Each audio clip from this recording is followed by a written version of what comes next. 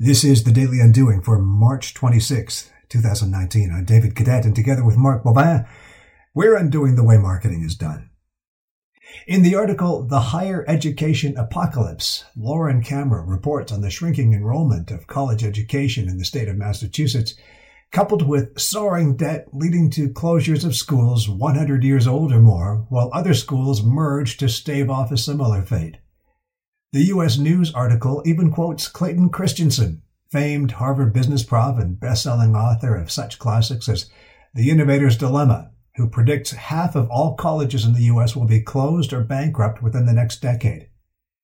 The article focuses on external forces, things we like to call threats in business school, as the prevailing reason for the decrease in demand. It cites the birth dearth, as it calls it, the decrease in births after the 2008 recession, logically leading to a shrinking number of bums in seats by the mid-2020s. Strangely, it makes no mention of vanity capital projects like shiny new buildings leading to soaring tuition, or the failure of education to prepare graduates with real-life work skills, as we reported in an episode last week, citing a survey conducted upon employers. Nope. In a centuries-old formation of hubris and self-perception of immortality, the post-secondary system blames its fortune on demographics. Inside those ivory towers, we know better. We were handed the formula from generations before us, who had been given the same instruction manual themselves for centuries as well. The model looked something like this: fill classrooms, graduate students, rinse and repeat. The model held rationality for a while, but by the time the late 20th century arrived, the world outside college campuses had changed. A lot. But inside campuses, it was business as usual.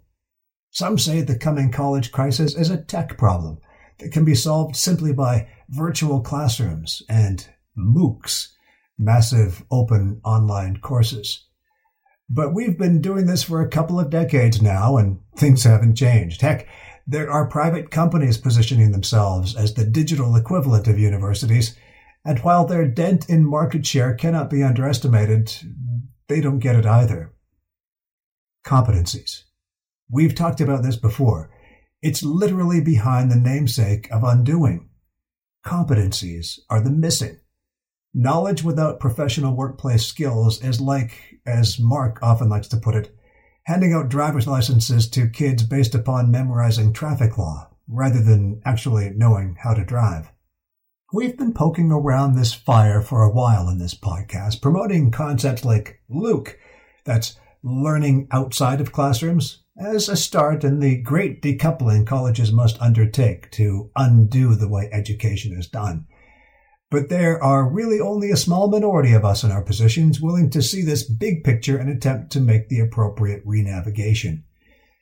But we will remain undeterred in the face of the challenge and hopefully continue to accumulate a louder voice through recruitment of evangelists and undoers, through messages like the one we have here today on the Daily Undoing.